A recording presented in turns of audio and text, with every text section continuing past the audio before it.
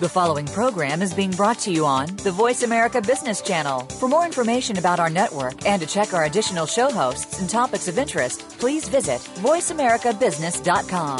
The Voice America Talk Radio Network is the worldwide leader in live Internet talk radio. Visit voiceamerica.com. The views and ideas expressed on the following program are strictly those of the host or guests and do not necessarily reflect the views and ideas held by the Voice America Talk Radio Network, its staff, and management.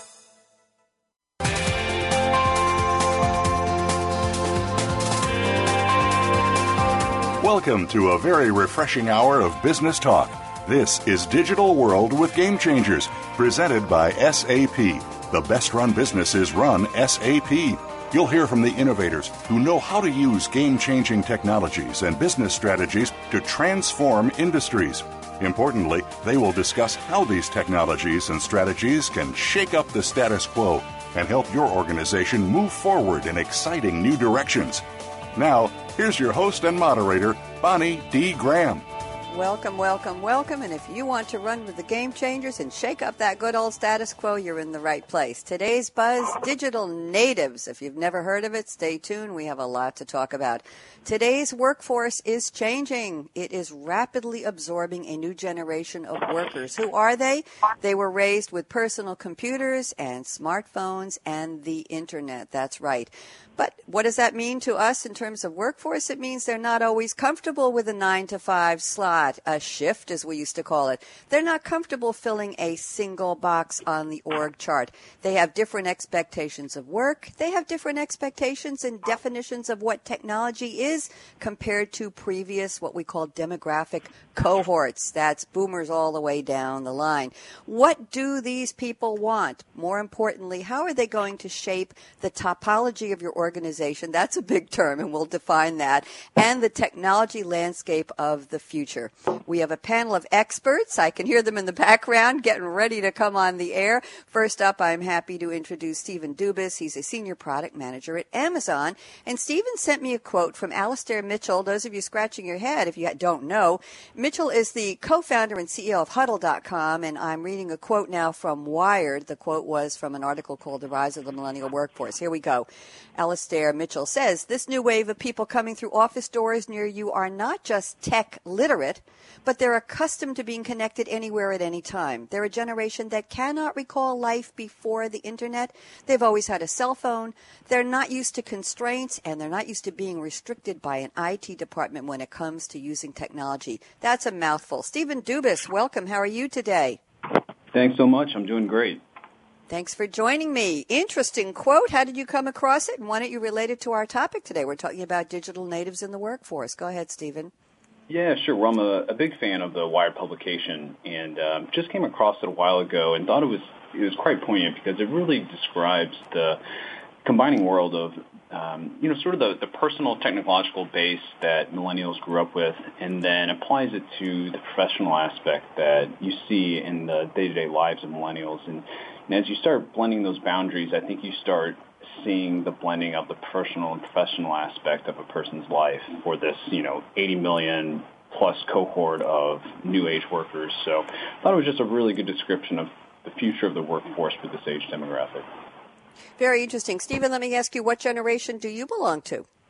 I'm a millennial. I'm a millennial as well. You are? My goodness gracious. That means that we have two millennials on the panel. I didn't ask. I didn't even assume. My goodness gracious. Is there anything you would change about Mitchell's quote? Is there anything you would add to it? I think that as positive as it is, I think there could be some liabilities to it. I think you see a lot of that, being IT security being all the rage right now. There's definitely concerns that you can have when you start blending your personal and professional world, but I think that this workforce is starting to become more dedicated in their career path than I think they're given credit for. And I think a lot of that has to just the technological revolution in general, everything from being on everywhere, from having information at your fingertips to being able to reach out to people around the world. You look at that from a social standpoint in terms of networking like Facebook, and then you look at that as it's applied to things like Yammer or LinkedIn. And I actually think it's a good thing in that respect. Millennials, you seem to find two parts. There's ones that want to be completely disconnected from the office, and then you'll have those that want to be integrated to where they're on all the time, but then they're also free and autonomous all the time. So kind of depends on which camp you sit in. I sit more in the latter, and I see that as a major positive for our coming generation. Thank you very much, Stephen. Good to know. I did not know you were a millennial, but I know our second guest is. I'm proud to introduce Kin Demery. She's the Director of Talent at Axiom Zen. We'll find out a little more about her company later. And Kin quoted a T-shirt that she saw in Hawaii, which happens to be near and dear to her, I believe. And the quote is, "Don't worry, be hapa," H-A-P-A, which is a Hawaiian word for mixed ethnicity. Kin Demery, our second millennial on the show today. Boy, that puts pressure on the third panelist coming up in a minute. Kin, welcome. How are you today? I'm great, thank you. Thanks for joining us. So talk to me. Why is this T-shirt so important to you, and how does it relate to our topic about digital natives? You are very right. It definitely is near and dear to me. So I am Hapa myself. I'm half Asian, and it's typically associated with Hapa Haole in Hawaii. I'm also a millennial, and about 20% of millennials have at least one immigrant parent, as do I. And so it's definitely a topic that's related to millennials. In fact, my mother is a professor, and she teaches a class called interracial dating. It's so common today, the multicultural aspect and interracial dating. Kip Fulbreck is actually a UC Santa Barbara professor, and he wrote a book called 100% Mixed. And he also did something called the Hapa Project, where he included photos of 1,200 volunteers who self-identified as Hapa. Most of them were millennials as well. Wow, I didn't realize that 20% of millennials had mixed heritage. Very, very interesting. To what do you attribute that, or what does the research say, Kin? Any information on that? Yeah, so I guess I'm from a small town in Minnesota where I didn't realize how common it was. I was the only minority in my whole school. And so now I live in San Jose, near San Francisco. It's still metropolitan, and it's definitely very common to have mixed ethnicity here. So I wish I embraced that heritage when I was much younger, instead of being singled out for it. And so now I definitely do that. And I feel more at home in Hawaii, where so many people, the majority of people there are actually mixed ethnicity. Now you're a woman of the bigger world, right? No longer just from Minnesota. But Kin, I have to ask you, and I have to spell your name so everybody knows. Beautiful spelling. K-I-N-H, like Kim, but Kin, and the H is silent. And there, you can all figure that one out. Kin, any comments on the quote from Alastair Mitchell that Stephen Dubas shared with us about millennials cutting their teeth on the internet, always connected, cell phones, not wanting to be constrained by IT rules and regs? Any thoughts on that? I think that is very true. I definitely agree with it myself, and I think it is a double-edged sword. So many benefits of companies today are that you're given a smartphone or a tablet, and with that is the expectation that you do answer emails after work hours. And so it definitely cuts into work-life balance, but a lot of people prefer that. They want to be connected. They really do care about their jobs, but for other people, maybe they aren't so comfortable with it. So I think a lot of it is just setting those expectations with your team and letting them know if it is really important, maybe you won't be checking your emails, but you will be available for phone calls. Interesting. I remember... I'm actually calling you on vacation right now, so it is really important. Well, thank you very much for sharing your vacation with us. I was going to say, years ago, I remember being in meetings where somebody reported, this is about 10 years ago at a board I sit on, a board of directors, and I remember somebody made a comment, I got an email from Bob. It was stamped 2:45 in the morning. What kind of a terrible life does Bob lead that he's on his computer at 2:45 in the morning sending me an email? What's going on? I mean, people were just outraged because they couldn't fathom that anybody would want to do that in the middle of the night. And now who looks at timestamps anymore other than if it's a legal issue, right? We're all just, and at one point I want to bring up for both Stephen and Kin is that we have an ongoing debate on work-life balance, but I was informed in a webinar I attended at SAP a couple of years ago that balance is no longer the operative word. It's integration. You're going to be connected one way or another, probably 24/7, but how do you integrate that into your defined and chosen lifestyle? So we can talk about more later. Thank you so much, Kin. Thank you for sharing your vacation with us. I hope we make this a good part of your vacation. And now let me bring on our third panelist. It's Chris Mark. He's an executive director of design and user experience at SAP. And Chris sent me a very interesting quote from the late David Frost. Those of you who are millennials might not even know who that is. He was an English journalist, a comedian, a writer, a media personality, a TV host, and very, very Brit. And here's the quote. Don't aim for success if you want it, Just do what you love and believe in, and it will come naturally. Beautiful quote. Chris Mark, welcome. How are you today? Thanks, Bonnie. I'm doing great. Although I have to say I'm starting to feel a little bit old since I'm not a millennial. I'm more Generation X, which used to feel young, but more and more now as I hear these stories, I'm starting to rethink things. Talk to me about this quote. How come you picked the David Frost quote? I love it. David Frost, as you're saying, is a really interesting person. He had a lot of different professions in some ways. So, I was attracted to some of the things he was involved in and saying, and perhaps he's best known for his work interviewing Richard Nixon years and years ago and being very hard-headed in how he approached that.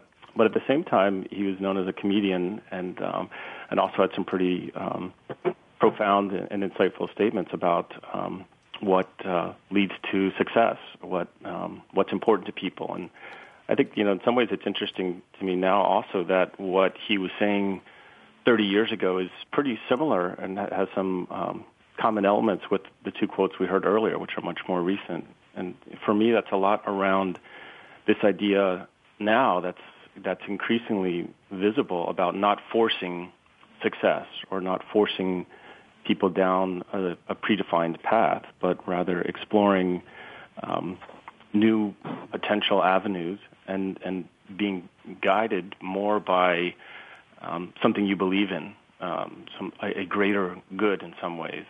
That can be defined in many different respects, but this idea of focusing on what you believe in is something that I think we see more and more and being more important in the workforce today. And so I like this idea that people were talking about it not just last week, but 2 or 3 decades ago as well. Very interesting. Chris, it seems to me that that's a big challenge for companies. The bigger the company, the bigger the challenge when you have a huge workforce and you've got this idea that let people do what comes naturally and follow their heart and follow their beliefs. And you have this huge influx of millennials like Stephen and Kin into the workforce. How do you keep the company on track, on target? You still have to pay the bills. You still have to talk to shareholders, right, Chris? You still have to do the business of being in business. And it's wonderful to say, oh, this is great. Everybody here loves what they do and they're all following their dreams. But how do you put that together with a business plan? Any insights on that, Chris? A reality check, I'll call it. Yeah, it's an important reality check. I mean, in many ways, this comes back to the point about people wanting to work for something they believe in, as I just said. But it's about what's the mission of the company, what's the mission of the organization. Now, people have been talking about mission statements and the purpose of a company also for many, many years. In some ways, it goes back to classic business strategy. But what we're seeing now is important to revisit it, to call it out, to make sure it's clear, not to leave it to slogans and easy posters put on the wall, but to really make sure that every employee in the company sees what's the overall objective, what people are working for, but also how their efforts add into that. And so it's, one of the challenges, of course, particularly in large organizations, is that not every initiative can be the most important thing. And so this is not to say that we need to make it clear to everybody that what they're doing is the most important, but to make it clear that they can see how the different pieces fit together. So within my organization, there are some elements that are working on, call it the next generation, the new things. There are other parts of the organization that are working on maintaining and extending and continuing to deliver existing products and services. Both groups are equally critical, and it's just important that both groups have equal clarity on what they're doing and why and how it matters. And when we see that that's brought forward, we see that the level of engagement, the level of commitment sort of matches. So it's not about the old versus the new and one being better than the other. It's more a matter of people understanding the way their company is moving forward. Thank you, Chris. I appreciate that. I'm going to circle back to Stephen Dubus, one of our two millennials. I have to stop saying that because Chris is just going to get a complex by the end of the show. And by the way, kids, I'm a boomer. I'm an almost leading edge. I didn't say bleeding edge. Almost leading edge boomer. So I'm just very intrigued by all this, of course. And we're all here in the workforce together, aren't we? So I'm going to circle back to Stephen Dubus and ask a very important question to our show. Stephen, what are you drinking right now? What's in your cup today? Or what would you like to tell us has something to do with your lifestyle that you're going to be drinking after the show? Talk to me. Yeah, sure. It's funny. When I was in grad school, there was a class called Coffee College at Washington University in St. Louis, and I was bored on a Saturday, so I decided to swing by and pick it up. And I got to try a bunch of different types of coffees, different methods of making coffee, different types of beans, geographies, and all that. And I didn't know the first thing about coffees or teas. It was very much get up in the morning and rush out the door and hit class or go to work. And I learned that my favorite drink in the morning is actually a French press. No particular bean, no particular geography. I'm not that sophisticated. My palate isn't that advanced, but I enjoy a stronger coffee, and it kind of gives me something to do, a process in the morning to get up, ground myself, and get going in the day, and also a reason to wake up a little bit earlier. So every morning I grab a French press out of the kitchen. Very nice. And do you have a favorite flavor anyway within that French press world? Is there a certain bean that's on your top 10 list or top 2 list? Honestly, there really isn't. I'm more in the camp of trying a variety of things. So every couple of weeks when I, pick up the grinder and pick up some beans, I actually try new blends, new geographies. Haven't found one that I'm willing to stick with yet, so I just keep on trying. Maybe one day I will. Well, thank you. That tells us a lot about you too. You're an experiment. You're a work in progress. There you go, Stephen. Now you know who you really are. Ken Demery, talk to me. What are you drinking, or what are you planning to drink after the show? Sure. I would love to get my hands on some camel milk. So I'm a pretty experienced traveler, and I went to Qatar, which is in the Gulf, and had what I thought at the time was tea. I was invited to drink with some Bedouins who are basically nomads in the desert. And sat down and drank some hot beverage with them. Later found out that it was actually camel milk that I was drinking. Whoa! It was pretty amazing. The flavor was warm with some kind of ingredients. I don't know what kind of herbs they were using, but it was amazing. And ever since then, it's been my favorite drink. So when I get back home to California, I will probably get some camel milk. There's a company in LA now that has fresh camel milk called Desert Farms, and they actually package it so you can get the raw camel milk, which is actually a superfood now that helps with diabetes, autism, food allergies, and so on. Ken, you have the honor of introducing a new concept in beverage here on the show. I think I've spoken to over 1,000 people or more here on 3 years of SAP Radio and 15 different series, and this is the absolute first time we've heard camel milk. Thank you. I knew I could count on you for some unique insights. I appreciate. What is it? Is it sweet? Is it milky? What do you put anything in it? You said some spices and herbs. What goes in it? Yeah, traditionally the Bedouins put in some herbs and they drink it warm. But it's becoming much more mainstream now. Like the mall in Dubai actually has a camel milk cafe with camel milkshakes and camel milk chocolates. You can actually buy it in the Dubai airport. So it's actually less fat than cow milk, so it's not so yellow, but it does have a bit of a salty taste. So if you want to sweeten it, you can put, the normal milkshake flavors, and you wouldn't know the difference. But it's supposed to be really healthy. Wow, thank you so much for sharing that. That's interesting. My goodness gracious. And Chris Mark, I certainly can't say, can you top either of those, Chris? I'm just going to say, Chris, what are you drinking? Tell me something that's indicative of who Chris Mark is. Okay. Well, I'm in the same boat as Stephen, staring at a big cup of black coffee. And I'd love to say that there's something special to it. The unfortunate truth, it's a function of many years ago working a job on the night shift in Hong Kong, and the only thing that got me through those nights was stop in a break room where they had a large can of unknown instant coffee and an electric kettle, and so that very pedestrian version of coffee somehow got me through those nights, and now many years later it's still the thing that's getting me up early in the morning or keeping me up late at night. So the black coffee is the thing that you'll most often see on my desk. Okay, well, thank you for sharing that, too. And guess what? We're going to take our first break. I'm Bonnie D. Graham. Happy to be here speaking with Stephen Dubus at Amazon, Ken Demery at Axiom Zen, and Chris Mark at SAP. Our topic today, in case you haven't guessed, yes, we're talking about digital natives in the workforce, but a lot more. We're going to learn a lot about who millennials really are. We have two representing on the panel here. And our formal topic today is Great Expectations, meeting the demands of a new wave of workers. Interesting topic because we're talking about meeting the demands because that means they have demands, and I think we'd better listen up. So we'll be right back. Don't even think of touching that mouse, that app, that dial. Brad out.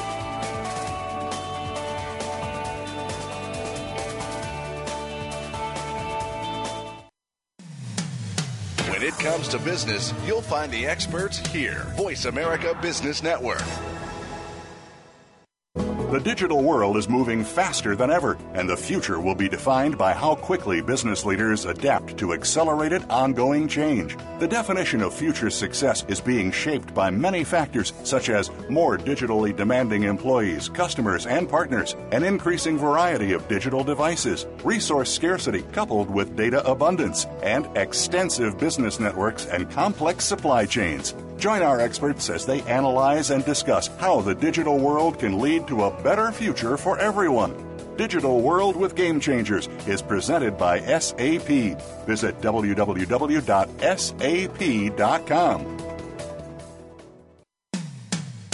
When it comes to business, you'll find the experts here. Voice America Business Network.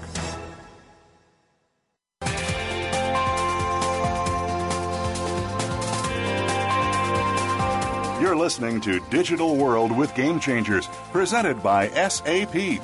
Email your comments and questions to bonnie.d.graham@sap.com. And you're invited to tweet during and after the live show using Twitter #SAPRADIO. Now, let's get back to Digital World with Game Changers. Here we are, and speaking of Twitter, I'm right now at #SAP Radio, our favorite place to be when we're on the air and before and after, and I'm looking at a very interesting cup with no handles here. It looks a little bit like an Asian design cup with some beautiful flowers in a picture posted by Mark Labez from SAP, who helped me put together this wonderful panel for today's show. And Mark says, 2 votes for coffee, 1 for camel milk. What's in your cup? Wait, camel milk? So anybody wants to go, I've already retweeted it. You can go and find it at #SAP Radio, and we'd love to see more people tweeting with us today. So thank you, Mark. We're going to kick off our roundtable now. I'm going to give the opening honors to Stephen Dubus at Amazon. Stephen, you sent me some notes before the show, some interesting demographics, and let's level set here. You say, born between 1982 and 1993, the 80 million strong millennials, larger than any other generation, that's interesting, will make up 75% of the workforce by 2030, which is only 15 years from now. And you say at some companies such as Ernst & Young, millennials already make up 60% of the workforce. Is that true, Stephen? That sounds like a huge number. Talk to me. Yeah, it's really impressive, and I was surprised when I came across that in the Bentley KRC research article.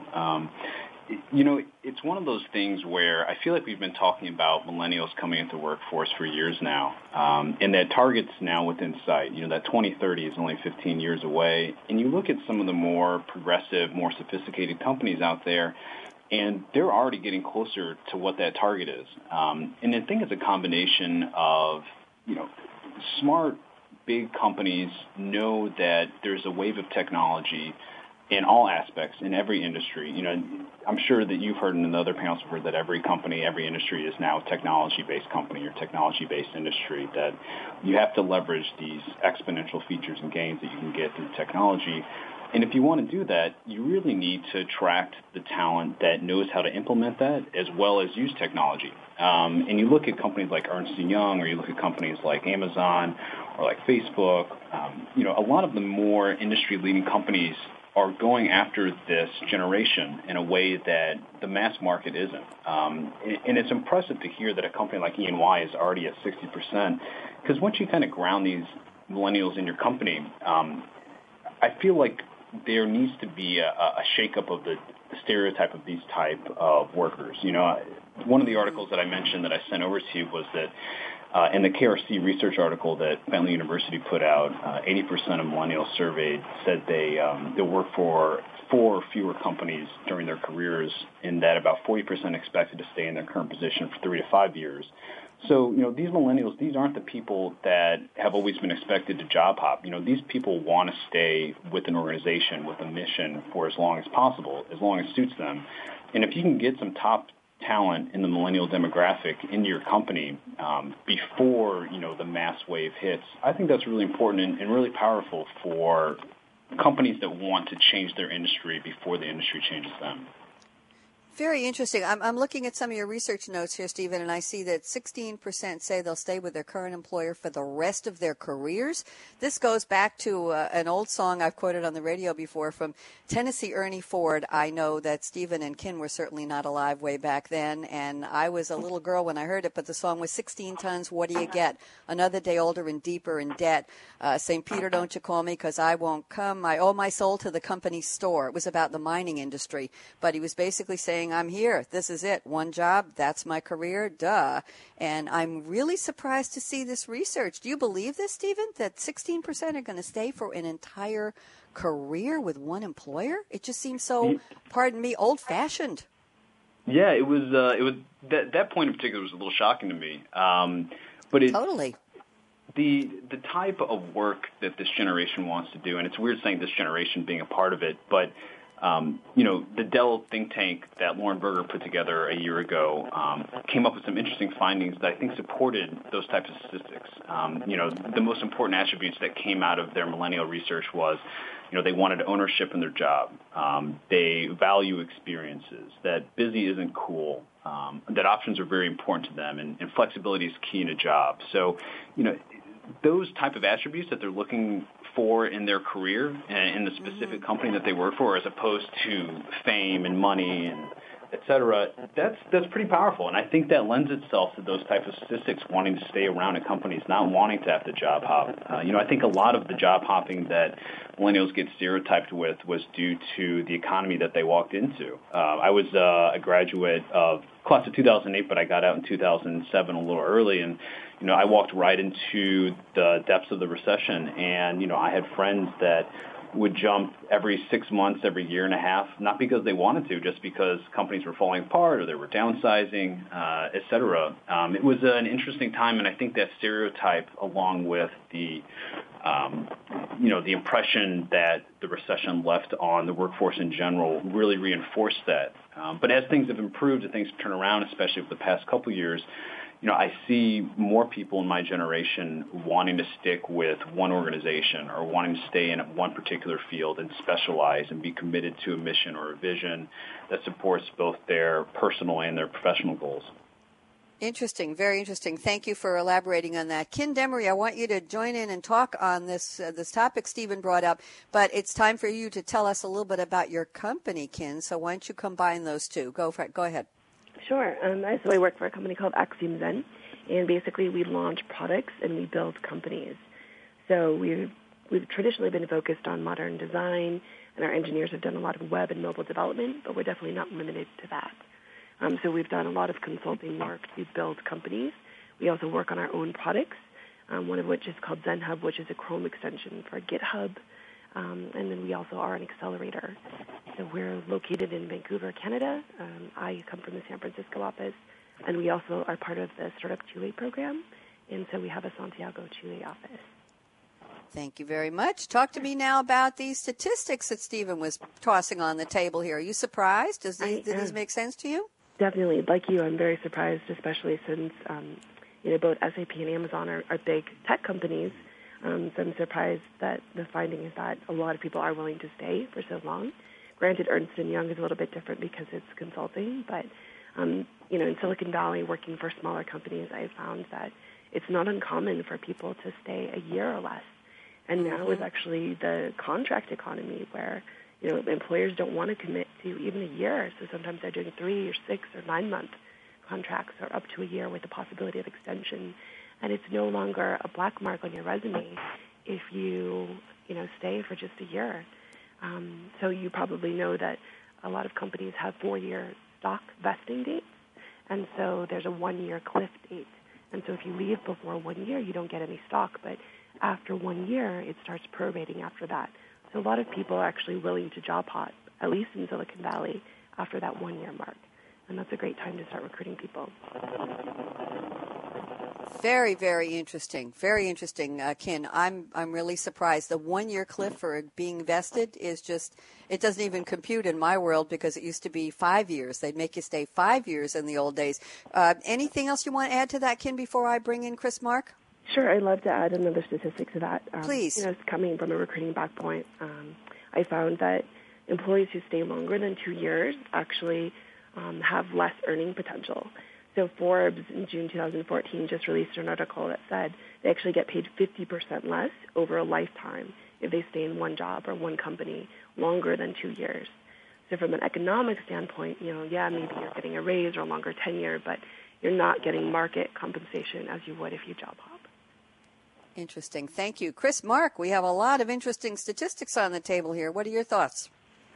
Yeah, I would have to say that in some ways I'm not surprised by the statistics, although I understand that they don't match necessarily with what would you say, the stereotype of the millennials. And the reason I'm not surprised is because it seems that the numbers that Stephen was mentioning kind of fit with what I would see, both within our workforce, but also within our partners and customers and so on.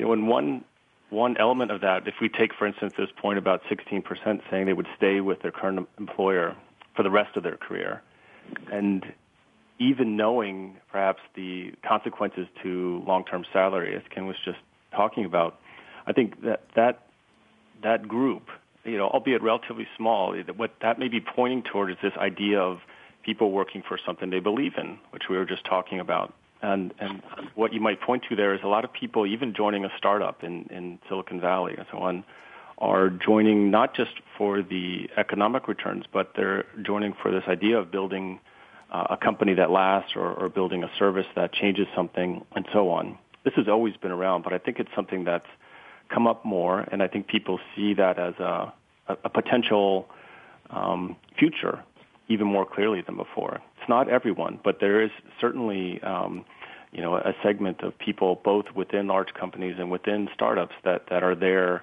because they see a chance of something happening long term.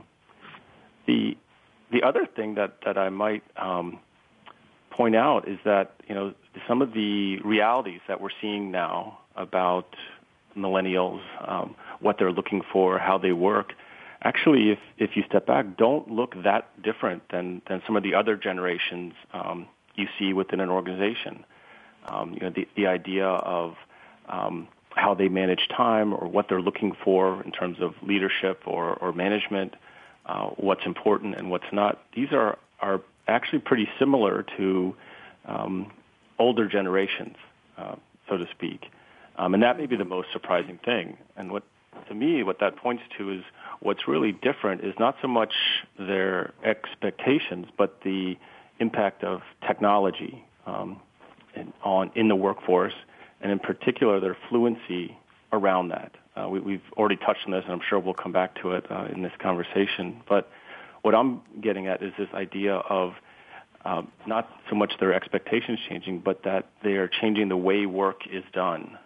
So this means operating faster. It means looking at problems completely differently. And to me, that's the most surprising and the newest thing that's beginning to emerge, and it's really a new way of working. Very interesting point. That's going to be a perfect segue for me to pick up some notes from Kim Demarie's information she sent me before the show. But before I do, Stephen Dubas, since you started this part of our topic, anything you want to wrap up before I move over to Kim's notes? I completely agree with Chris in terms of how this generation's changing how we work. And the thing that comes to mind is agility.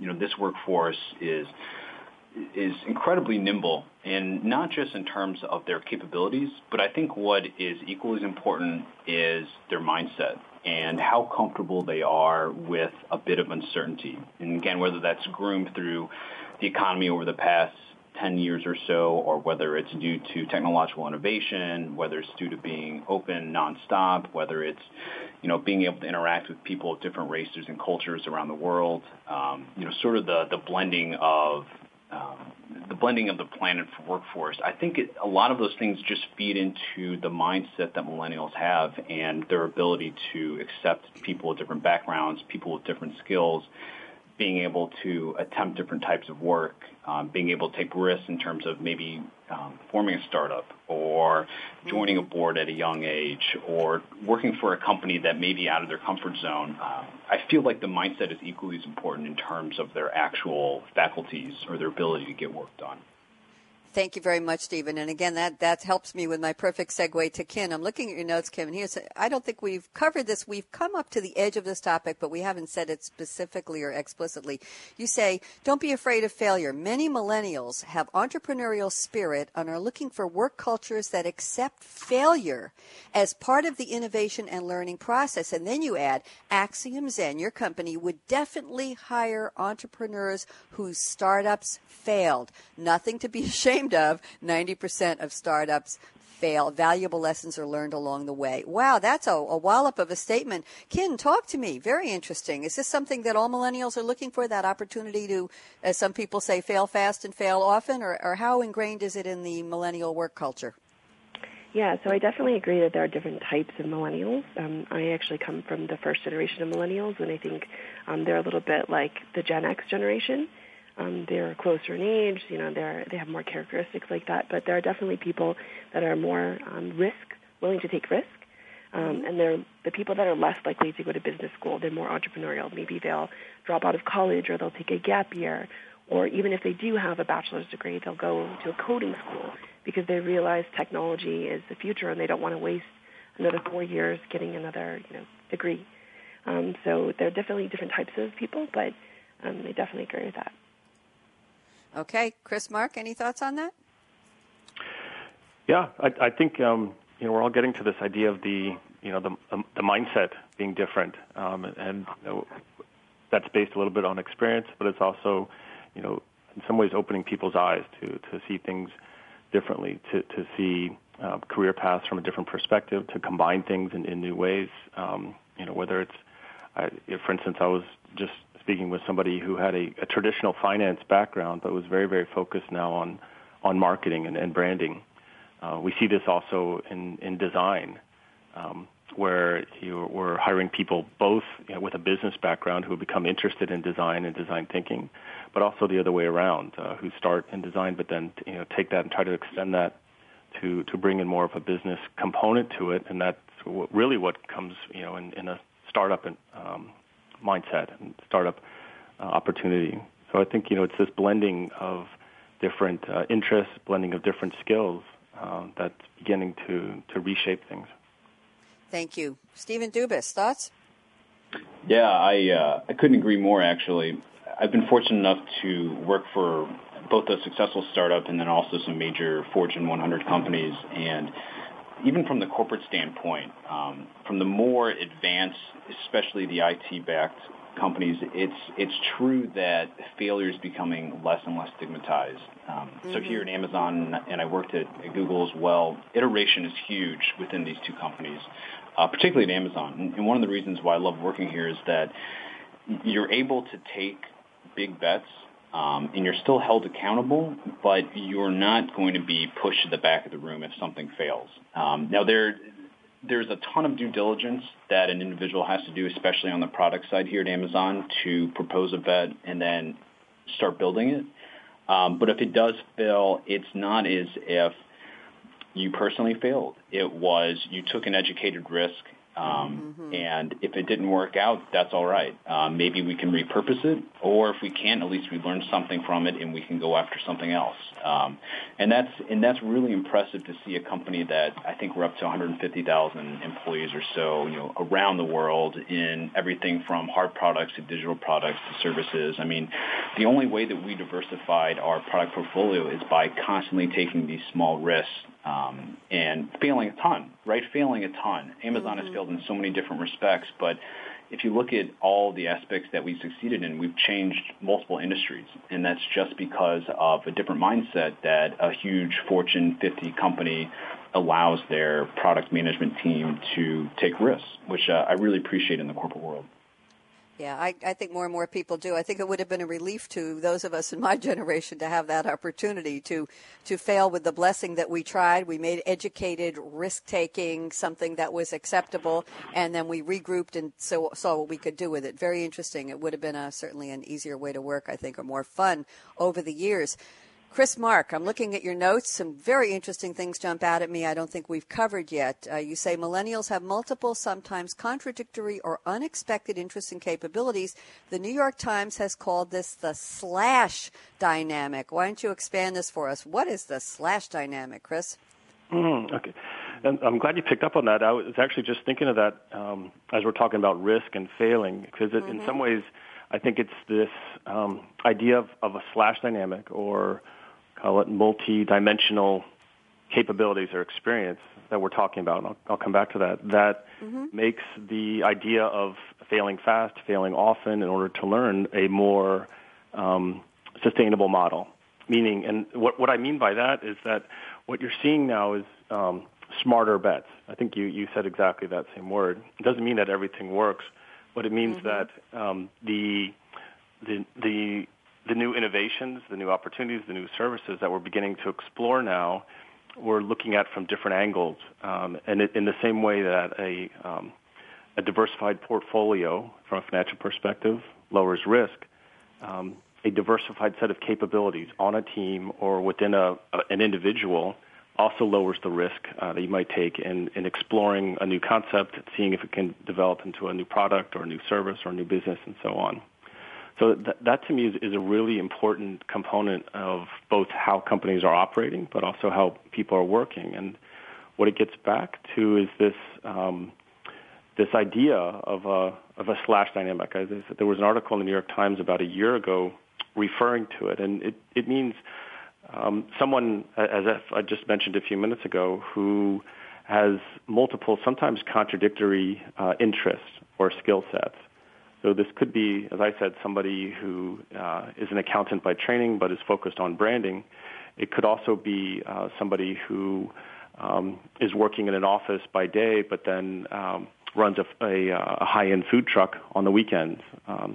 Somebody who is focusing on teaching, for instance, but then also works at a nonprofit and sings in a band.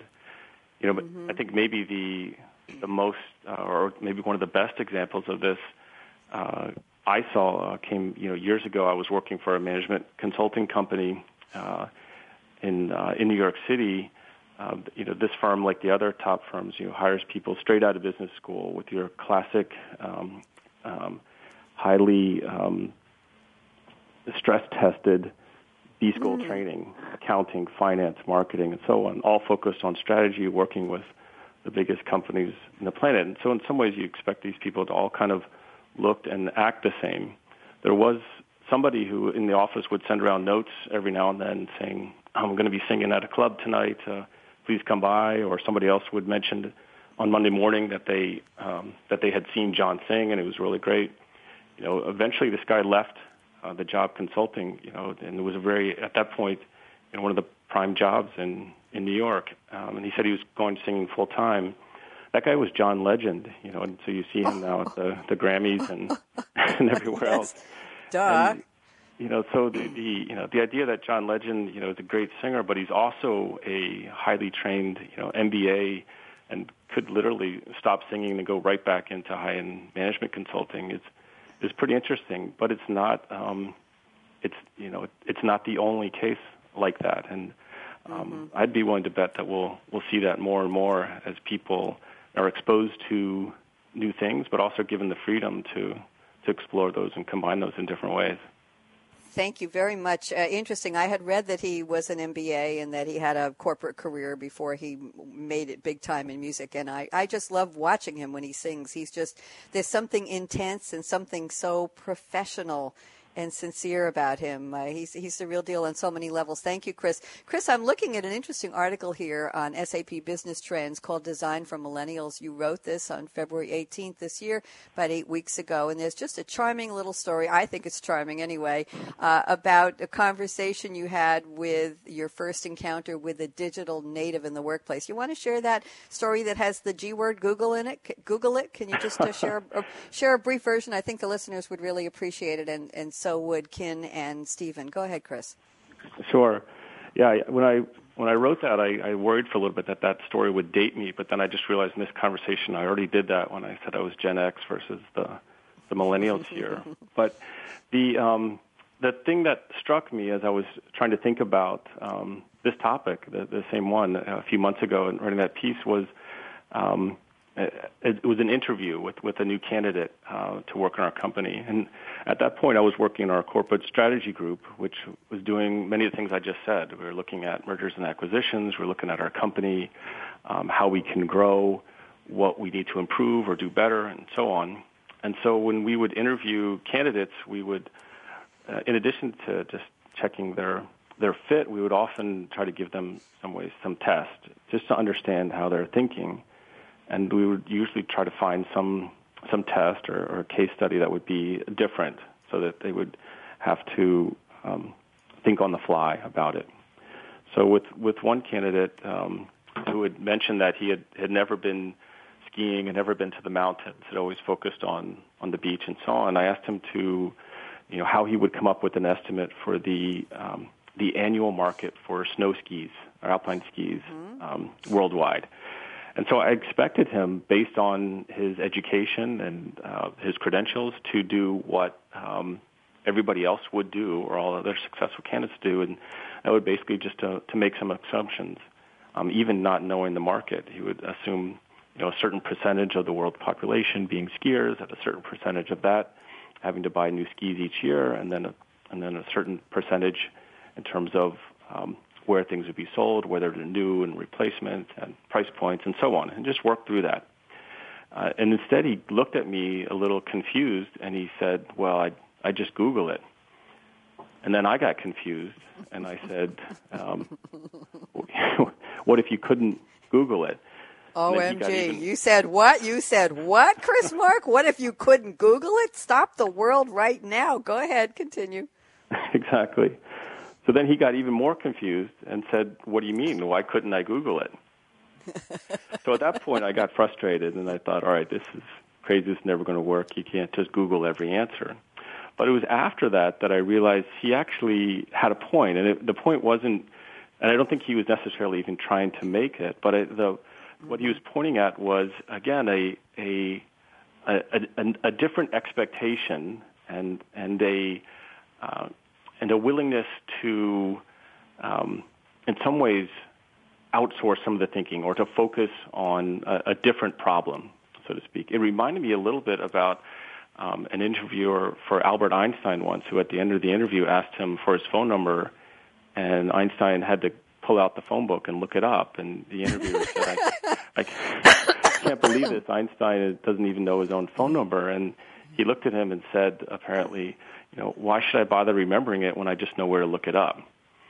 And, this point about Google sort of got right back to that a little bit, about there are things that we can rely on in different ways. Believe that he's on his computer at 2:45 in the morning sending me an email. What's going? I mean, people were just outraged because they couldn't fathom that anybody would want to do that in the middle of the night. And now, who looks at timestamps anymore, other than if it's a legal issue, right? We're all just. And at one point, I want to bring up for both Stephen and Ken is that we have an ongoing debate on work-life balance. But I was informed in a webinar I attended at SAP a couple of years ago that balance is no longer the operative word. It's integration. You're going to be connected one way or another, probably 24/7. But how do you integrate that into your defined and chosen lifestyle. So we can talk about more later. Thank you so much, Ken. Thank you for sharing your vacation with us. I hope we make this a good part of your vacation. And now let me bring on our third panelist. It's Chris Mark. He's an executive director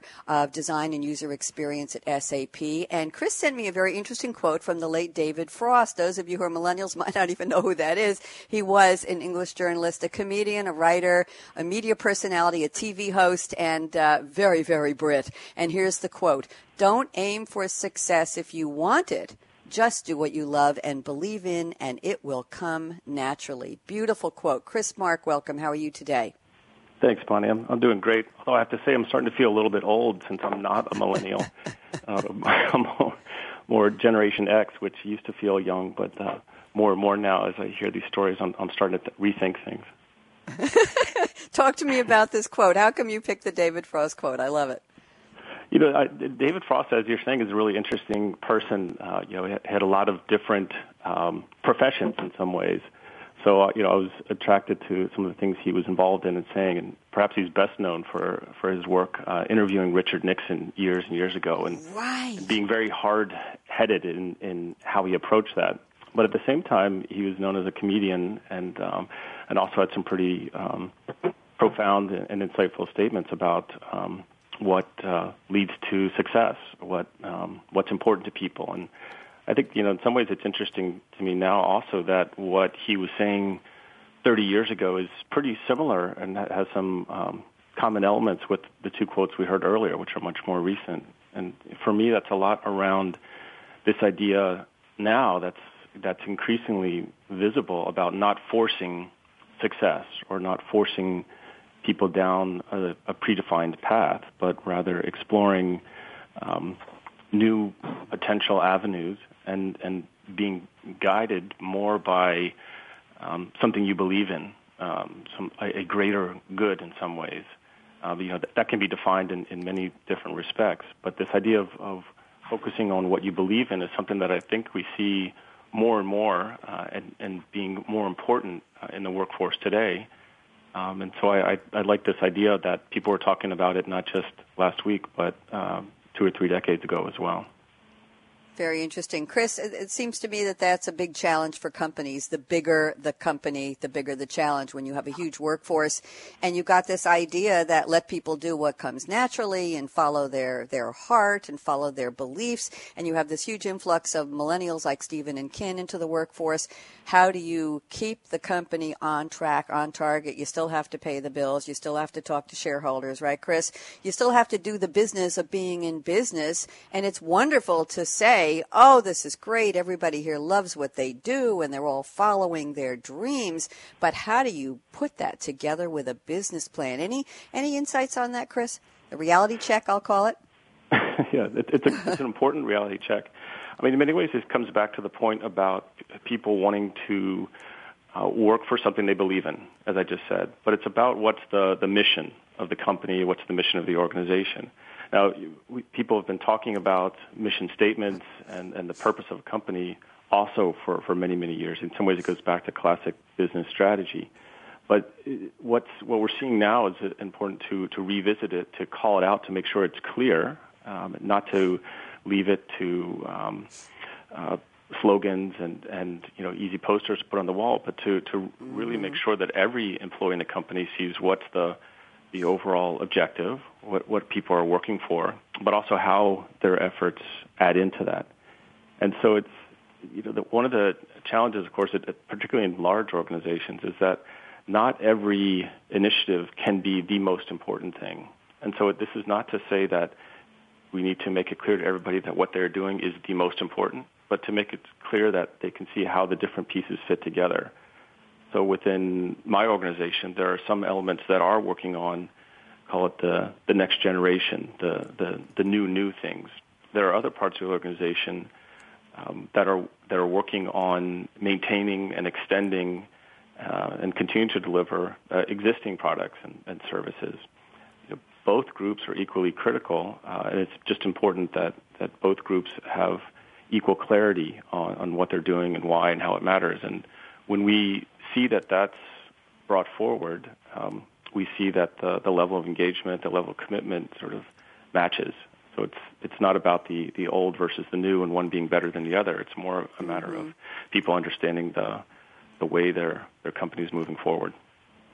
Thank you, Chris. I appreciate that. I'm going to circle back to Stephen Dubus, one of our two millennials. I have to stop saying that because Chris is just going to get a complex by the end of the show. And by the way, kids, I'm a boomer. I'm an almost leading edge. I didn't say bleeding edge, almost leading edge boomer. So I'm just very intrigued by all this, of course. And we're all here in the workforce together, aren't we? So I'm going to circle back to Stephen Dubus and ask a very important question to our show. Stephen, what are you drinking right now? What's in your cup today? Or what would you like to tell us has something to do with your lifestyle that you're going to be drinking after the show? Talk to me. Yeah, sure. It's funny. When I was in grad school, there was a class called Coffee College at Washington University in St. Louis, and I was bored on a Saturday, so I decided to swing by and pick it up. And I got to try a bunch of different types of coffees, different methods of making coffee, different types of beans, geographies, and all that. And I didn't know the first thing about coffees or teas. It was very much get up in the morning and rush out the door and hit class or go to work. And I learned that my favorite drink in the morning is actually a French press. No particular bean, no particular geography. I'm not that sophisticated. My palate isn't that advanced, but I enjoy a stronger coffee, and it kind of gives me something to do, a process in the morning to get up, ground myself, and get going in the day, and also a reason to wake up a little bit earlier. So every morning I grab a French press out of the kitchen. Very nice. And do you have a favorite flavor anyway within that French press world? Is there a certain bean that's on your top 10 list or top 2 list? Honestly, there really isn't. I'm more in the camp of trying a variety of things. So every couple of weeks when I, pick up the grinder and pick up some beans, I actually try new blends, new geographies. Haven't found one that I'm willing to stick with yet, so I just keep on trying. Maybe one day I will. Well, thank you. That tells us a lot about you too. You're an experiment. You're a work in progress. There you go, Stephen. Now you know who you really are. Ken Demery, talk to me. What are you drinking, or what are you planning to drink after the show? Sure. I would love to get my hands on some camel milk. So I'm a pretty experienced traveler, and I went to Qatar, which is in the Gulf, and had what I thought at the time was tea. I was invited to drink with some Bedouins who are basically nomads in the desert, and sat down and drank some hot beverage with them. Later found out that it was actually camel milk that I was drinking. Whoa! It was pretty amazing. The flavor was warm with some kind of ingredients. I don't know what kind of herbs they were using, but it was amazing, and ever since then it's been my favorite drink. So when I get back home to California, I will probably get some camel milk. There's a company in LA now that has fresh camel milk called Desert Farms, and they actually package it so you can get the raw camel milk, which is going to be a superfood now that helps with diabetes, autism, food allergies, and so on.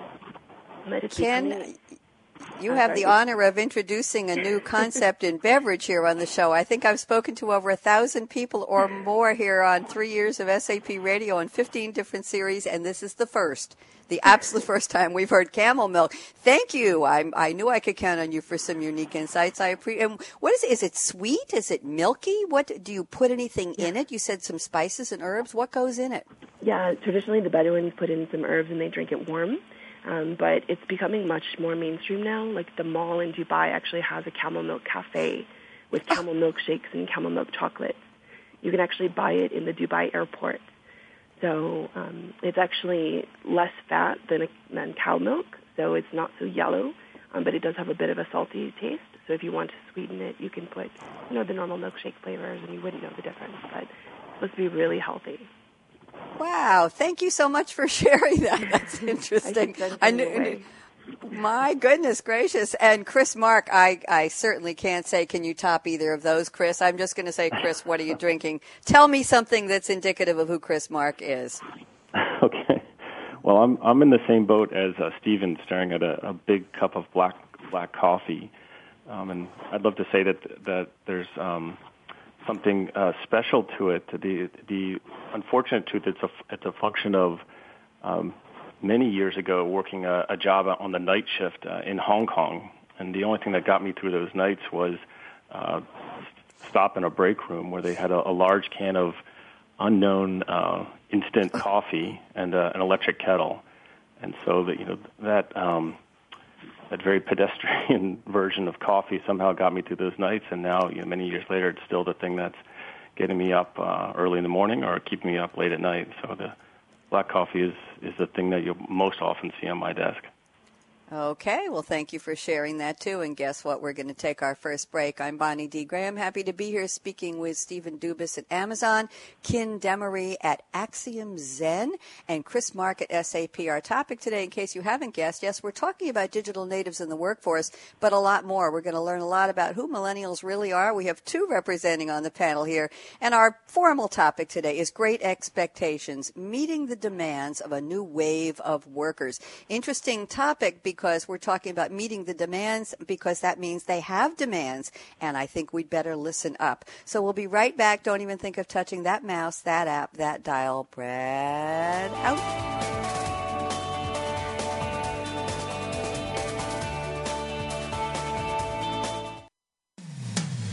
When it comes to business, you'll find the experts here. Voice America Business Network. The digital world is moving faster than ever, and the future will be defined by how quickly business leaders adapt to accelerated ongoing change. The definition of future success is being shaped by many factors, such as more digitally demanding employees, customers, and partners, an increasing variety of digital devices, resource scarcity coupled with data abundance, and extensive business networks and complex supply chains. Join our experts as they analyze and discuss how the digital world can lead to a better future for everyone. Digital World with Game Changers is presented by SAP. Visit www.sap.com.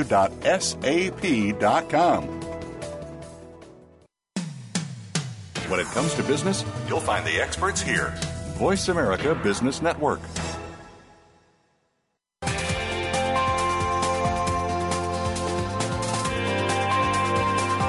You're listening to Digital World with Game Changers, presented by SAP. Email your comments and questions to bonnie.d.graham@sap.com.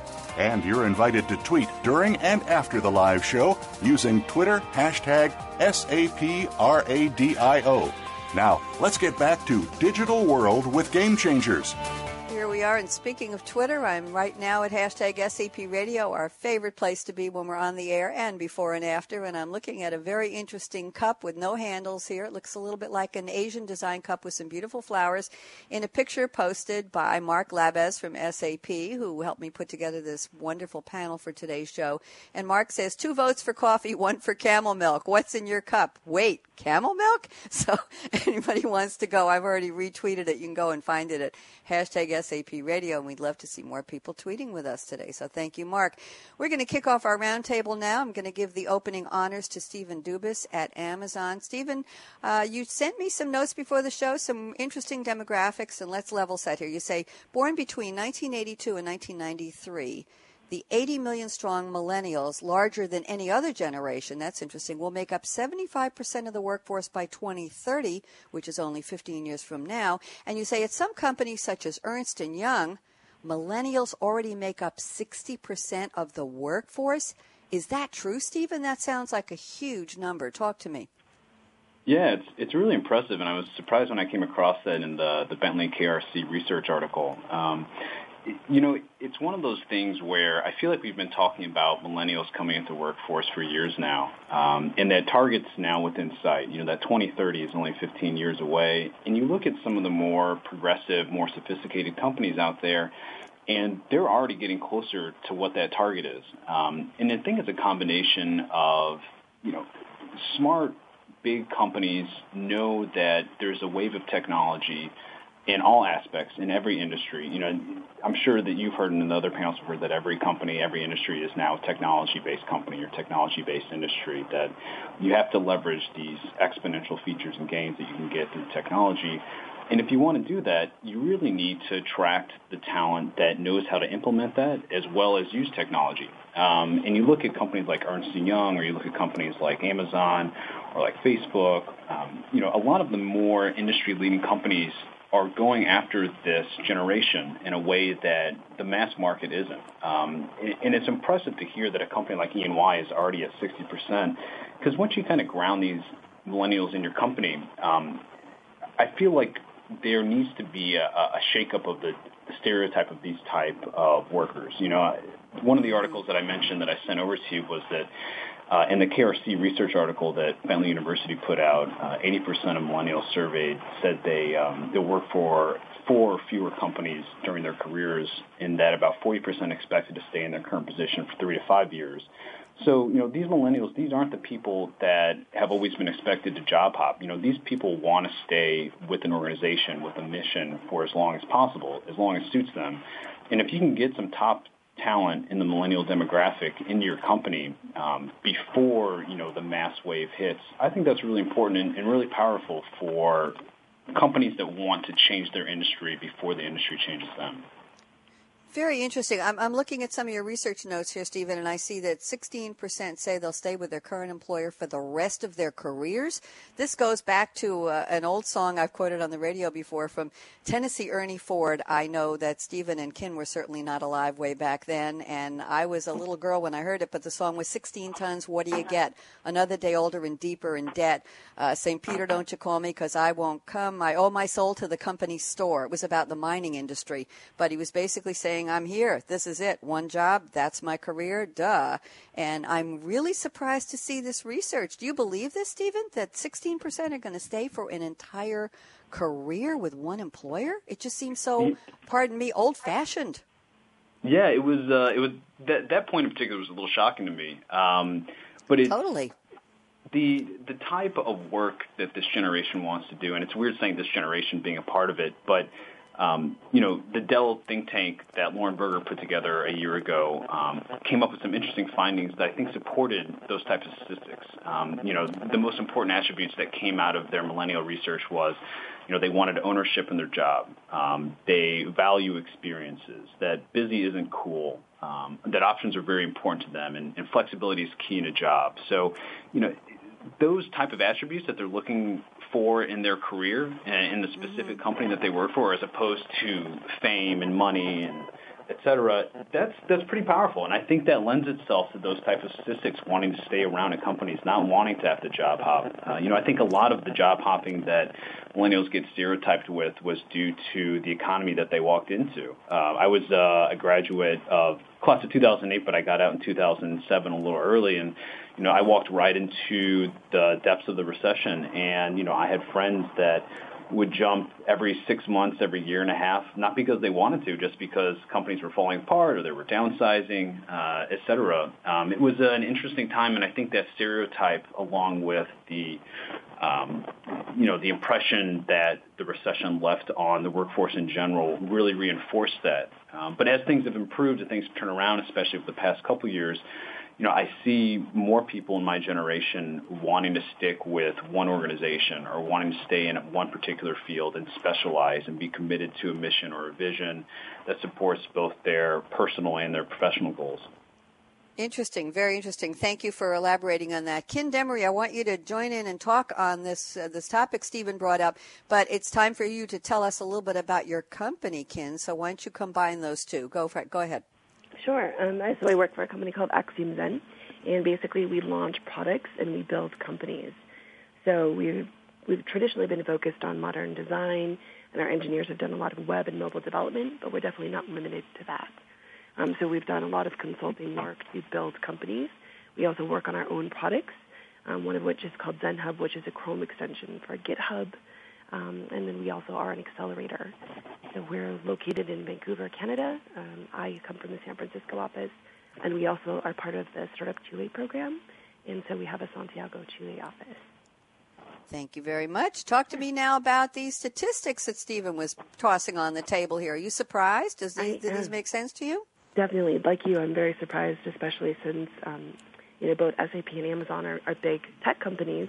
So I'm surprised that the finding is that a lot of people are willing to stay for so long.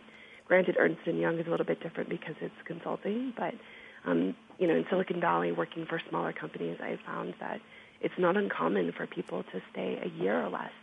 And now is actually the contract economy where employers don't want to commit to even a year, so sometimes they're doing 3 or 6 or 9 month contracts or up to a year with the possibility of extension. And it's no longer a black mark on your resume if you stay for just a year. So you probably know that a lot of companies have 4-year stock vesting dates, and so there's a 1-year cliff date. And so if you leave before 1 year, you don't get any stock, but after 1 year, it starts prorating after that. So a lot of people are actually willing to job hop, at least in Silicon Valley, after that 1-year mark. And that's a great time to start recruiting people. Very, very interesting. Very interesting, Ken. I'm really surprised. The 1-year cliff for being vested is just, it doesn't even compute in my world because it used to be 5 years. They'd make you stay 5 years in the old days. Anything else you want to add to that, Ken, before I bring in Chris Mark? Sure. I'd love to add another statistic to that. Please. Coming from a recruiting backpoint, I found that employees who stay longer than 2 years actually have less earning potential. So Forbes in June 2014 just released an article that said they actually get paid 50% less over a lifetime if they stay in one job or one company longer than 2 years. So from an economic standpoint, maybe you're getting a raise or a longer tenure, but you're not getting market compensation as you would if you job hop. Interesting. Thank you. Chris Mark, we have a lot of interesting statistics on the table here. What are your thoughts? Yeah, I would have to say that in some ways I'm not surprised by the statistics, although I understand that they don't match necessarily with what would you say, the stereotype of the millennials. And the reason I'm not surprised is because it seems that the numbers that Stephen was mentioning kind of fit with what I would see, both within our workforce, but also within our partners and customers and so on. In one element of that, if we take, for instance, this point about 16% saying they would stay with their current employer for the rest of their career, and even knowing perhaps the consequences to long-term salary, as Ken was just talking about, I think that group, albeit relatively small, what that may be pointing toward is this idea of people working for something they believe in, which we were just talking about. And what you might point to there is a lot of people, even joining a startup in Silicon Valley and so on, are joining not just for the economic returns, but they're joining for this idea of building a company that lasts or building a service that changes something and so on. This has always been around, but I think it's something that's come up more, and I think people see that as a potential future even more clearly than before. It's not everyone, but there is certainly a segment of people both within large companies and within startups that are there because they see a chance of something happening long term. The other thing that I might point out is that some of the realities that we're seeing now about millennials, what they're looking for, how they work, actually, if you step back, don't look that different than some of the other generations you see within an organization. The idea of how they manage time or what they're looking for in terms of leadership or management, what's important and what's not. These are actually pretty similar to older generations, so to speak. And that may be the most surprising thing. And to me, what that points to is what's really different is not so much their expectations, but the impact of technology in the workforce, and in particular their fluency around that. We've already touched on this, and I'm sure we'll come back to it in this conversation. But what I'm getting at is this idea of not so much their expectations changing, but that they are changing the way work is done. So this means operating faster. It means looking at problems completely differently. And to me, that's the most surprising and the newest thing that's beginning to emerge, and it's really a new way of working. Very interesting point. That's going to be a perfect segue for me to pick up some notes from Kim Demarie's information she sent me before the show. But before I do, Stephen Dubas, since you started this part of our topic, anything you want to wrap up before I move over to Kim's notes? I completely agree with Chris in terms of how this generation's changing how we work. And the thing that comes to mind is agility. This workforce is incredibly nimble, and not just in terms of their capabilities, but I think what is equally as important is their mindset and how comfortable they are with a bit of uncertainty. And again, whether that's groomed through the economy over the past 10 years or so, or whether it's due to technological innovation, whether it's due to being open nonstop, whether it's, being able to interact with people of different races and cultures around the world, sort of the blending of the planet for workforce. I think a lot of those things just feed into the mindset that millennials have and their ability to accept people with different backgrounds, people with different skills, being able to attempt different types of work, being able to take risks in terms of maybe forming a startup or joining a board at a young age or working for a company that may be out of their comfort zone. I feel like the mindset is equally as important in terms of their actual faculties or their ability to get work done. Thank you very much, Stephen. And again, that helps me with my perfect segue to Ken. I'm looking at your notes, Kim, and I don't think we've covered this. We've come up to the edge of this topic, but we haven't said it specifically or explicitly. You say, don't be afraid of failure. Many millennials have entrepreneurial spirit and are looking for work cultures that accept failure as part of the innovation and learning process. And then you add, Axiom Zen, your company, would definitely hire entrepreneurs whose startups failed. Nothing to be ashamed of. 90% of startups fail. Valuable lessons are learned along the way. Wow, that's a wallop of a statement. Ken, talk to me. Very interesting. Is this something that all millennials are looking for, that opportunity to, as some people say, fail fast and fail often, or how ingrained is it in the millennial work culture? Yeah, so I definitely agree that there are different types of millennials. I actually come from the first generation of millennials, and I think they're a little bit like the Gen X generation. They're closer in age, they have more characteristics like that, but there are definitely people that are more willing to take risk, and they're the people that are less likely to go to business school. They're more entrepreneurial. Maybe they'll drop out of college or they'll take a gap year, or even if they do have a bachelor's degree, they'll go to a coding school because they realize technology is the future and they don't want to waste another 4 years getting another degree. So there are definitely different types of people, but they definitely agree with that. Okay, Chris, Mark, any thoughts on that?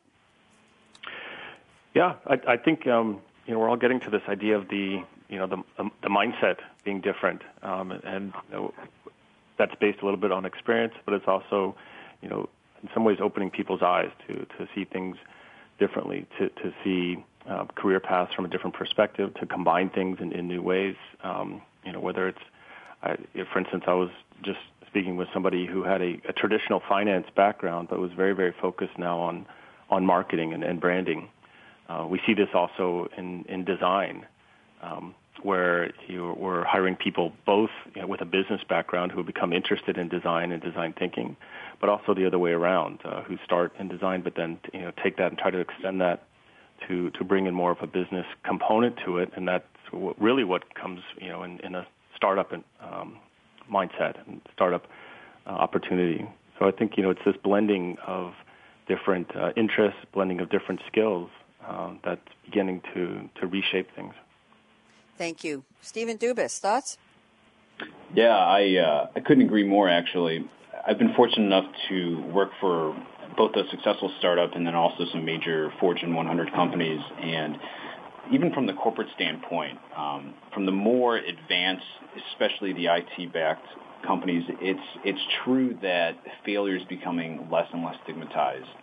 So here at Amazon, and I worked at Google as well, iteration is huge within these two companies, particularly at Amazon. And one of the reasons why I love working here is that you're able to take big bets, and you're still held accountable, but you're not going to be pushed to the back of the room if something fails. Now, there's a ton of due diligence that an individual has to do, especially on the product side here at Amazon, to propose a bet and then start building it.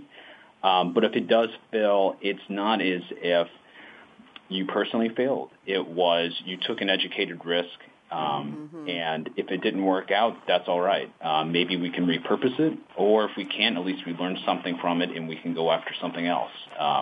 And that's really impressive to see a company that I think we're up to 150,000 employees or so, around the world in everything from hard products to digital products to services. I mean, the only way that we diversified our product portfolio is by constantly taking these small risks and failing a ton, right? Failing a ton. Amazon has failed in so many different respects, but if you look at all the aspects that we've succeeded in, we've changed multiple industries. And that's just because of a different mindset that a huge Fortune 50 company allows their product management team to take risks, which I really appreciate in the corporate world.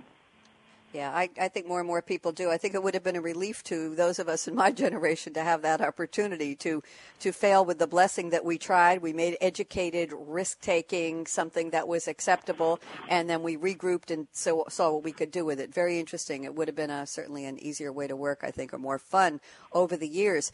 Chris Mark, I'm looking at your notes. Some very interesting things jump out at me I don't think we've covered yet. You say millennials have multiple, sometimes contradictory or unexpected interests and capabilities. The New York Times has called this the slash dynamic. Why don't you expand this for us? What is the slash dynamic, Chris? Okay.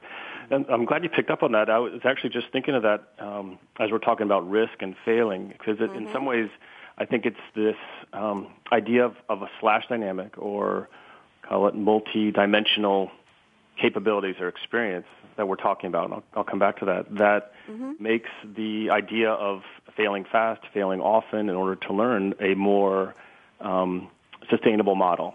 Meaning, and what I mean by that is that what you're seeing now is smarter bets. I think you said exactly that same word. It doesn't mean that everything works, but it means that the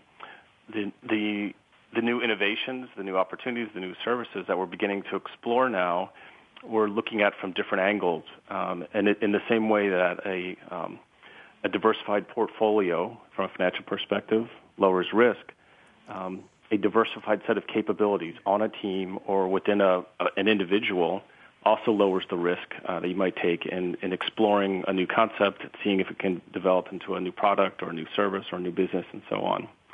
So that to me is a really important component of both how companies are operating, but also how people are working. And what it gets back to is this idea of a slash dynamic. There was an article in the New York Times about a year ago referring to it, and it means someone, as I just mentioned a few minutes ago, who has multiple, sometimes contradictory interests or skill sets.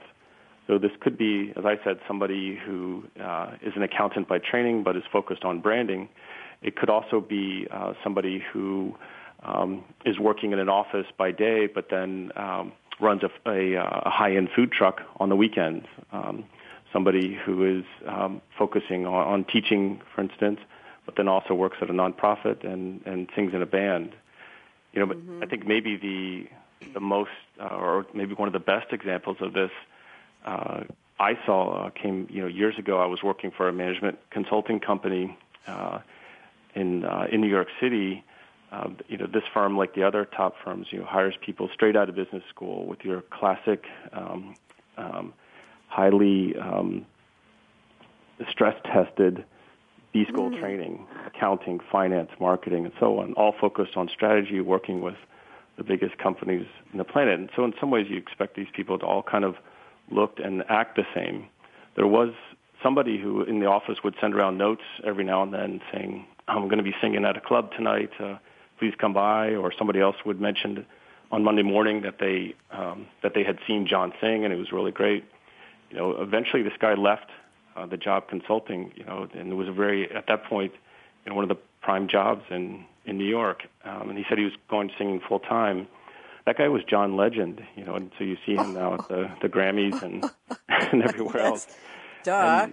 And, so the idea that John Legend, is a great singer, but he's also a highly trained, MBA, and could literally stop singing and go right back into high-end management consulting is pretty interesting. But it's not, it's not the only case like that. And I'd be willing to bet that we'll see that more and more as people are exposed to new things, but also given the freedom to explore those and combine those in different ways.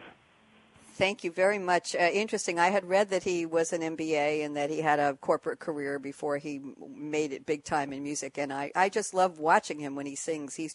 There's something intense and something so professional and sincere about him. He's the real deal on so many levels. Thank you, Chris. Chris, I'm looking at an interesting article here on SAP Business Trends called Design for Millennials. You wrote this on February 18th this year, about 8 weeks ago, and there's just a charming little story, I think it's charming anyway, about a conversation you had with your first encounter with a digital native in the workplace. You want to share that story that has the G word Google in it? Google it. Can you just share a brief version? I think the listeners would really appreciate it, and so would Kin and Stephen. Go ahead, Chris. Sure. Yeah, when I wrote that, I worried for a little bit that story would date me, but then I just realized in this conversation I already did that when I said I was Gen X versus the millennials here. But the thing that struck me as I was trying to think about this topic, the same one a few months ago, and writing that piece was it was an interview with a new candidate to work in our company. And at that point, I was working in our corporate strategy group, which was doing many of the things I just said. We were looking at mergers and acquisitions. We were looking at our company, how we can grow, what we need to improve or do better, and so on. And so when we would interview candidates, we would, in addition to just checking their fit, we would often try to give them some test just to understand how they're thinking. And we would usually try to find some test or a case study that would be different so that they would have to think on the fly about it. So with one candidate who had mentioned that he had never been skiing and never been to the mountains, had always focused on the beach and so on, I asked him to, how he would come up with an estimate for the annual market for snow skis or alpine skis worldwide. And so I expected him, based on his education and his credentials, to do what everybody else would do or all other successful candidates do, and that would basically just to make some assumptions. Even not knowing the market, he would assume a certain percentage of the world population being skiers, at a certain percentage of that having to buy new skis each year, and then a certain percentage in terms of where things would be sold, whether they're new and replacement and price points and so on, and just work through that. And instead he looked at me a little confused and he said, well, I just Google it. And then I got confused and I said, what if you couldn't Google it? OMG, you said what? You said what, Chris Mark? What if you couldn't Google it? Stop the world right now. Go ahead, continue. Exactly. So then he got even more confused and said, what do you mean? Why couldn't I Google it? So at that point, I got frustrated, and I thought, all right, this is crazy. This is never going to work. You can't just Google every answer. But it was after that I realized he actually had a point, and the point wasn't, and I don't think he was necessarily even trying to make it, but what he was pointing at was, again, a different expectation and a willingness to, in some ways, outsource some of the thinking or to focus on a different problem, so to speak. It reminded me a little bit about an interviewer for Albert Einstein once, who at the end of the interview asked him for his phone number, and Einstein had to pull out the phone book and look it up. And the interviewer said, I can't believe this. Einstein doesn't even know his own phone number. And he looked at him and said, apparently, why should I bother remembering it when I just know where to look it up? And, this point about Google sort of got right back to that a little bit, about there are things that we can rely on in different ways. And this is what's now coming into things like, how sales operations are managed within companies and software such as CRM and others. It used to be that you would just track the information, the account name, the potential deal size, and so on.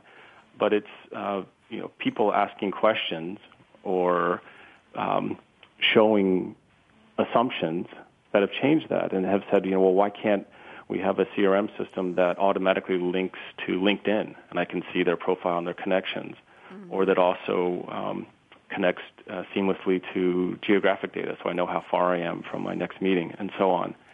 So it's things like that again, get to the point that Stephen was making about new ways of working and new processes that are coming from just thinking a little bit differently. And it was that interview that made me realize that this was already happening. Thank you, Chris. Stephen or Ken, anybody want to comment on what Chris just shared with us? Anywhere between Einstein and the Google guy, the Google It guy? This is Ken. I'd love to comment. Go ahead, Ken. Yeah, please go ahead. Go ahead, Ken. I think it brings up this whole theme of hacking things that's typical of our generation, the millennials. So it's coming up with more efficient but non-traditional solutions to things. So if they can think of a better way or a quicker way to do things, then they'll go ahead and do it, even if it's piecemeal or a little bit choppy. And then I'd also love to comment on Chris's /dynamic comment. Yes. That's something that I see a lot as well. So people, maybe professionals or have focused on one career, but often they have passion projects that they work on the side. And I think that really contributes to diversity of thought, makes people more interesting. In a lot of cases, it makes them more employable because they're able to come up with, again, non-traditional solutions. So when I was at Google, we would often look at the history of people. So were they, even if they were in a different career, prior to computer science, were they successful at it? One person was a heart surgeon. At Axiom, then we do the same thing. We look at trends of being successful, even from an early age.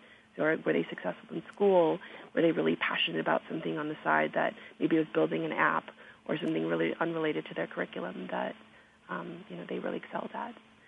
And then one other point I wanted to make is that at Axiom, then we're doing this lecture series from Y Combinator called How to Start a Startup. And in that, they're talking about all these investors and venture capitalists, and they're giving advice to students, mostly at Stanford, and they're talking about kind of backgrounds and courses of study that you can take to become a successful entrepreneur or successful startup employee. And the consensus is that there's really no one particular major that someone should major in. So traditionally, people thought it was business, or they should go to business school. But now they're encouraging people to, think about design or about maybe not even computer science majors to contribute to diversity of thought and really be able to be different from the competitors. Thank you, Ken. You know what? We're just about ready to launch into our predictions round, but I have a quick story to share with you, Ken, since you brought it up. I was doing radio. I've been doing talk radio, just casual, interviewing authors, whatever, for almost 20 years. And one of my managers knew that one of my side passions was hosting live radio. And she sent me a proposal 3.5 years ago and said, hey, you know something about Internet radio. Somebody wants us to sponsor an Internet radio business show. Evaluate it for me, Bonnie. You know what this is all about. And I did, and I came back to her and I said, forget sponsoring. Let's start our own radio show. October 2011. And I had the nerve to say, we're going to start Game Changers Radio, and we did. And that was hundreds and hundreds and hundreds and 15 series ago. And here we are. So I wouldn't be talking to you today here, Ken and Chris and Stephen, if a manager hadn't thought about what my passion was and been aware of what my / was, which was hosting live talk radio. So there you go. And I'm forever grateful. It was a career changer for me. It's time. Stephen Dubus, I'm giving you 60 seconds exactly. Talk to me about predictions. What would happen if we fast forward this conversation to 2020 or any time you see clearly in the crystal ball? Stephen Dubus, 60 seconds. Go. Yeah, that's a tough question, and don't hold it to me in 10 years, 5 years, 20 years. But I think, if I was to push it out to maybe 2030, I think one thing that is really going to accelerate the millennials in the workforce is the reduction of sort of institutional barriers. So the ability for American workers to get health care on a la carte one-off basis, the sort of generalization of taxes across state lines, the equanimity of networking, professional development, retirement investing, all these major institutional silos that people take jobs or move to locations for, I kind of see them slowly waning over the years. And again, I don't know if that's in 10 years, if that's in 30 years, but going back to our initial point and the agility of the millennial workforce and both their faculties, how they work, but then also their mindset, why they work and why they move around and the types of jobs that they take. This sort of on-demand generation, I feel like, is well suited for an environment that is a level playing field and doesn't have sort of arbitrary barriers for employment. I don't know when that's going to happen, but I feel like that's the momentum. That's where things are going, and I don't think that you can stop that. Whether you're Fortune 500 or whether you're a state government, whether you're a thought leader in professional development, whether you're an institution in terms of financials and retirement planning, I think it's going to be really interesting to see how this generation changes the economy over the next 10 to 20 years as opposed to the economy leading the way for this workforce. Thank you, Stephen. We're almost out of time. Ken, I'm going to give you 30 seconds to wrap up your predictions. Go. Ken Demery. Sure. So I think it's all about changing the status quo. So traditionally people have been using newspapers and older kinds of ways of looking for jobs. Now it's moving to mobile, especially internationally, where more people are getting the internet on their mobile devices. Right now, 66% of job seekers use social media looking for work. 89% are more likely to use a mobile phone than the web on their computer. And I think another thing is that you're going to see changing policies. So, for instance, Amazon offered their employees $2,000 to $5,000 to quit, which they think in the long run is better than having unengaged workers. Zappos offered 3+ months of severance for employees that aren't on board with their new holacracy culture. And then Pinterest just changed their stock so that you now have 7 years to buy your stock options after leaving the company rather than just the traditional 3 months. So definitely changing the status quo. Thank you, Ken. Chris, Mark, I can give you 30 seconds. Talk to me quick. Predictions. Okay.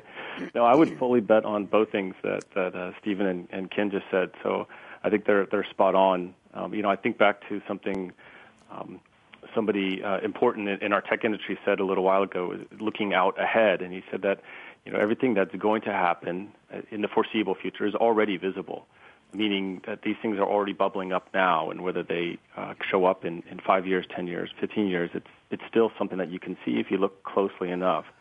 When I think of that and what we're talking about, I actually think about my youngest kids. I have 4-year-old twins.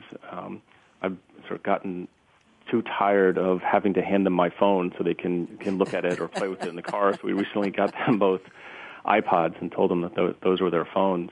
But I see them in the back seat, with the iPod, and they use it intuitively.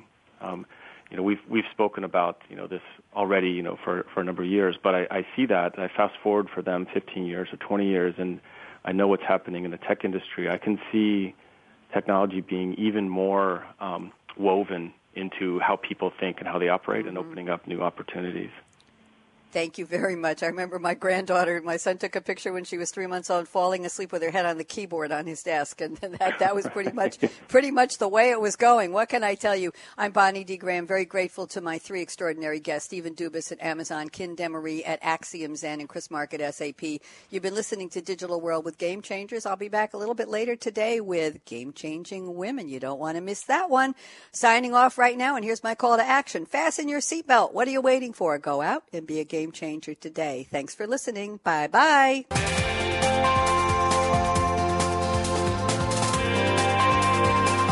Thanks again for tuning in to Digital World with Game Changers, presented by SAP. The best run businesses run SAP. To keep the conversation going, tweet your questions and comments to Twitter, #SAPRADIO. Please join host Bonnie D. Graham again Tuesdays at 7 a.m. Pacific Time, 10 a.m. Eastern on the Business Channel. We wish you a positively game-changing week.